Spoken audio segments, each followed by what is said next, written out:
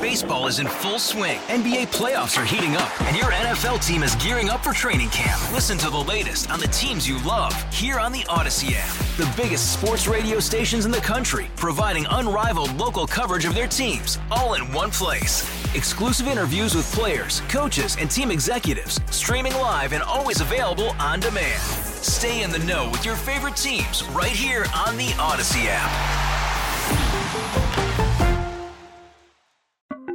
KCBS Radio, original podcasts.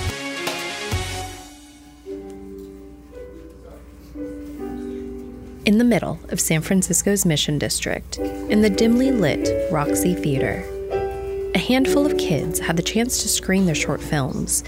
There was horror and suspense, green screen, and a budding love for flip books. From KCBS Radio in San Francisco, I'm Mallory Somera, and this is Bay Current. For the past month, We Excel and the Village Project, two nonprofits based in San Francisco, joined forces for the chance to mentor and teach filmmaking to a group of kids from the city for a program called the Boundless Self-Discovery Filmmaking Program. The end result was a red carpet at the Little Roxy and a film screening. The kids in the program lined up for free popcorn and drinks. Excitement filled the air. The house was packed, with some having to stand. Kids, parents, and supporters filled the seats as they got to watch the fruits of their very fun labor shine across the screen. There was a slideshow with historical pictures of downtown San Francisco, a hazy and suspenseful stumble down some creepy building stairway, a scary monster hiding in the halls of school, with giggles and applause coming from the audience. The kids' mentors from the program included documentary filmmaking with Kapara Baddies, Keika Lee and Yoon B. Chang on animation, Marissa Smith, who I sat next to in the theater, taught them acting, and Antonio Garo worked with them on green screen and editing. Both the Village Project and We Excel are Jefferson Award recipients. It was actually pretty cool. I was introduced to CBS San Francisco's Sharon Chin, the host of the Jefferson Awards, at the theater, who was there also covering the event. I geeked out for a minute, and I told her that when I was a production assistant here at KCBS Radio, I used to grab the audio from her Jefferson Award segments for our weekend broadcast. But anyway, after the screening, I caught up with one of the young talents. Hi, my name is Amina. Hi, how old are you? I'm 11 years old. Wow. Congratulations on your film. Thank you. How did you come up with your film, and which one were you involved in? I decided to make a scary movie because, after they showed us the examples of it, it was my dream to make a movie, so I just went with the process. I love it. Do you love scary movies? Yes. Yeah. And what was the best thing about this? When I got to be in it, and I like being on camera and stuff. I like being in videos and stuff. So.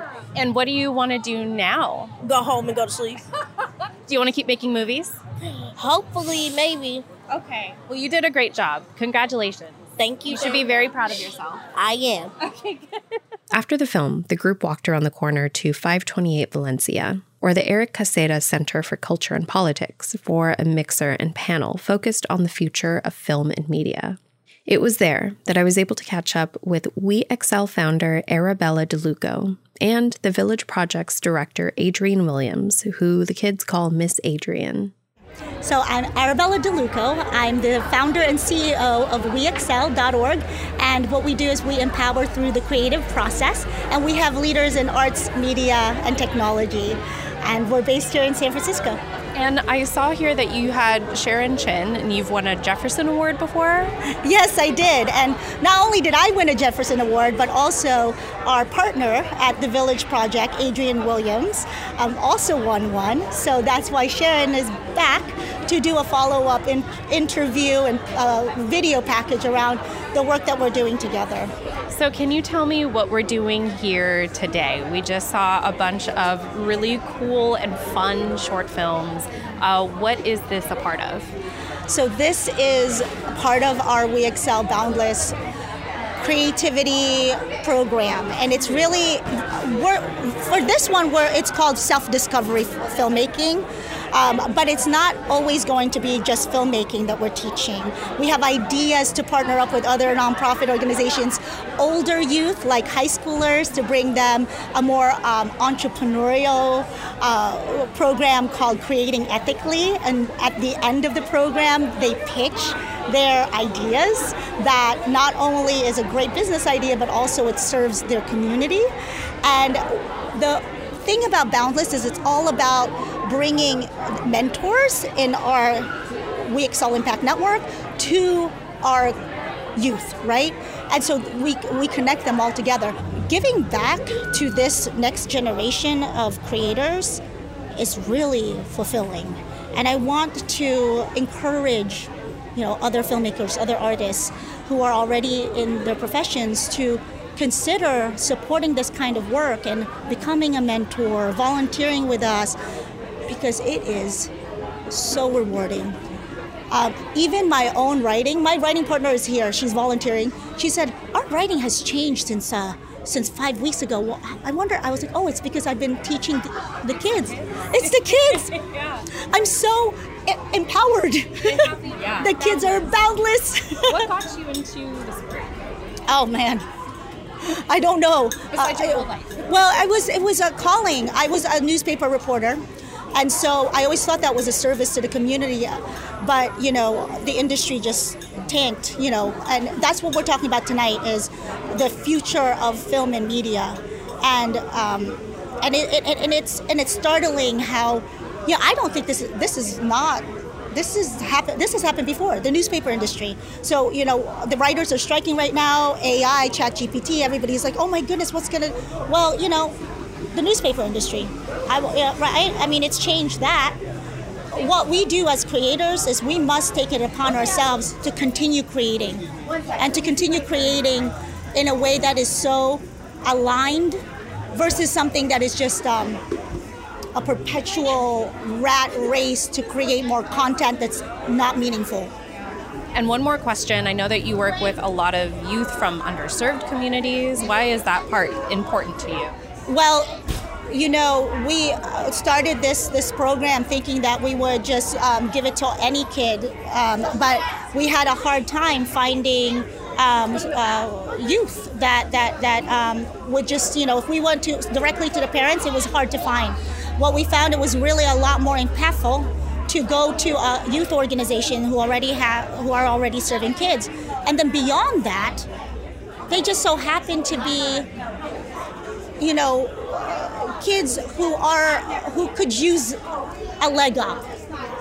And the thing is, though, it's really beautiful because it's not, they're not lesser. There's so much more. And I never like to think about we're giving back to an underserved community, even though we have to use those terms. You know what? They give back to us. We should really go to them and see how much these kids are incredible human beings and learn from them, because the adults, we all messed it up. They have the solutions. Yeah. It's right true. There. It's true. We just talk to them. I know. They're awesome. Now, this is Miss Adrian, who runs the Village Project. This is our 17th year, and we started back in 2006 because there was a lot of violence in Western Addition. And what I discovered is that there was a lockdown on the kids, and I was just really concerned that the kids wouldn't be able to have lunch, and most of them get their free lunch from school. So I decided that I'd come over from Oakland, feed them lunch every day, and then go back to work. Made the mistake of taking them on a field trip. And then they fell in love with you. And that was it. I took a leave of absence from my job. Can you excuse Now, us? during our interview, she kept an eye on the kids and made sure they were eating and staying in the building. I got my eyes on them. You never know when you're going to see me. Hello. Yeah, I'm sorry, sweetie. Please don't be, yeah. Yeah, so that's how we started. I took a leave of absence, thought I would go back, never went back. My boss, I was selling copiers at the time, and my boss donated a copier and gave us a printer, And that was the start of the Village Project 17 years ago. I can't believe that it was so temporary in my mind when I started that I never looked back. That's how those life-changing things happen, right? They just you work for it and you have a vision, and then all of a sudden it's your life. And it's been a good run. It's been a wonderful run. People say, when are you going to retire? I hadn't thought about that. Yeah. As long as there are babies in need, I think I'll be there.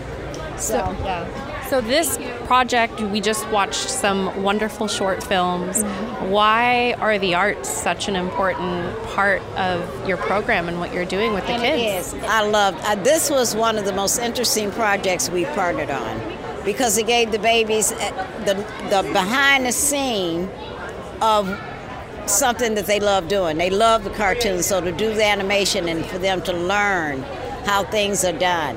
And so they're thirsty for knowledge. So what I try to do is just broaden their perspective by exposing them to as much things as I can different. This was good because we do include the arts. We're focused on literacy, and then at 4 o'clock each day they have an extracurricular to do, whether it be dancing, ballet, singing. I used to teach them how to sing, can't carry a note, but they sounded good. Don't have to carry a note to sing, right? That's right. That's how I roll. Yes. And to go from, film is such an escape. And so to be able to make all of this a reality for them is such a cool thing. And I love exposing them. This one is a little star here. Yeah. It's so funny because her auntie was 6 years old and came through the program. Now the auntie is 19 with a baby. And then I get her little sister. And then, I'm a granny. I grew up in the South, different environment. These babies have challenges. I just lost one to violence 2 weeks ago. And it broke my heart. He's 14. And so that's it took me back. The reason I started this was to get rid of the violence and make them have opportunities where they're not fearful of being in somebody's turf. Amazes me. How are you going to live in the projects and call it your turf and you're willing to kill for that? So I try to give them positive exposure so that they can have alternatives, and so we do everything. I'm taking them to Universal Studios this summer, and so the families have to come. That's the other thing. I keep my babies' parents involved. Don't send them to me just to babysit. Come, let's be a family and expose them together. I love it. This was great. This was absolutely great to see them. And now they see, they were in the fragmented part, and now they see the end results. That was just so fulfilling. I loved it. I loved the whole adventure. Before the panel got started, I got to chat with some of the young talents from the program. Some of the kids I approached for an interview were a little shy right after the film screening, but by the time they got some pizza, they were ready to talk. My name's Amani, and I'm 7 years old. Perfect. My name is Alani, and I'm 9 years old. My name is Isis, and I'm 11 years old. My name is Rena, and I'm 7.5. And my name is Amina, and I'm 11 years old. So tell me, did you guys have so much fun doing this? Yes, we did. Yes, it was so Absolutely. fun. It was very fun and interesting. Yeah, and we had to watch the movies and get free popcorn because we're rich now. Oh God! It was super funny and fun to do it. And me and Isis and Amani and Reina wasn't in it, but we was recording. Yeah. You were still a part of the creative process. It was really fascinating to see how they made the video and how the green screen worked. And And then you raised your hand. What was your favorite part? At the end, when they went to go get Eden's backpack, that was really funny when the Demogorgon came out. Yeah, that was really funny and actually super scary. Yeah. And I would like to make another movie. Yeah. More movies then in the future, right? Yeah, and I like when we all sitting down and we was drawing pictures. You get flip books? Yeah. I was going to say that I love doing a movie, and hopefully I make a whole bunch of more movies in the future. I hope so too. I want to see all of your guys' names on some future film credits, okay? Yeah. Thank you so much. Congratulations. Thank you. Are you guys like so proud of yourselves? Yes, You and should be. I think everybody who made a movie did a very good job. Me too, and I love everybody's creation. Yeah, I loved your creations too. Congratulations. The event ended with the Future of Film and Media panel, which consisted of industry professionals like Chloe Moesis, who works in global digital marketing at Sony Pictures, Shaka Jamal, director of WeXL's Battle Against the Odds documentary short film, Florencia Monoville, creator of Dyke Central on Amazon, and Masashi Niwano, director of artist development at SF Film. Bay Current is a production of KCBS Radio. For more Bay Area stories, subscribe to Bay Current on the Odyssey app or wherever you get podcasts.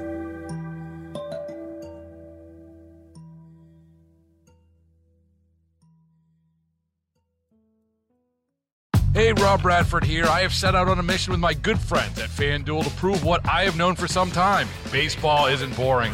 Now I have a daily podcast to prove it with some of the most notable people in the baseball world, screaming baseball isn't boring from the mountaintops, or at least agreeing to come on our show. Players, managers, GMs, and yes, even the commissioner of baseball, Rob Manfred. It has been a constant wave of baseball's most powerful voices. So join the revolution. Subscribe and soak in Baseball Isn't Boring. Listen on your Odyssey app or wherever you get your podcasts. You'll be glad you did.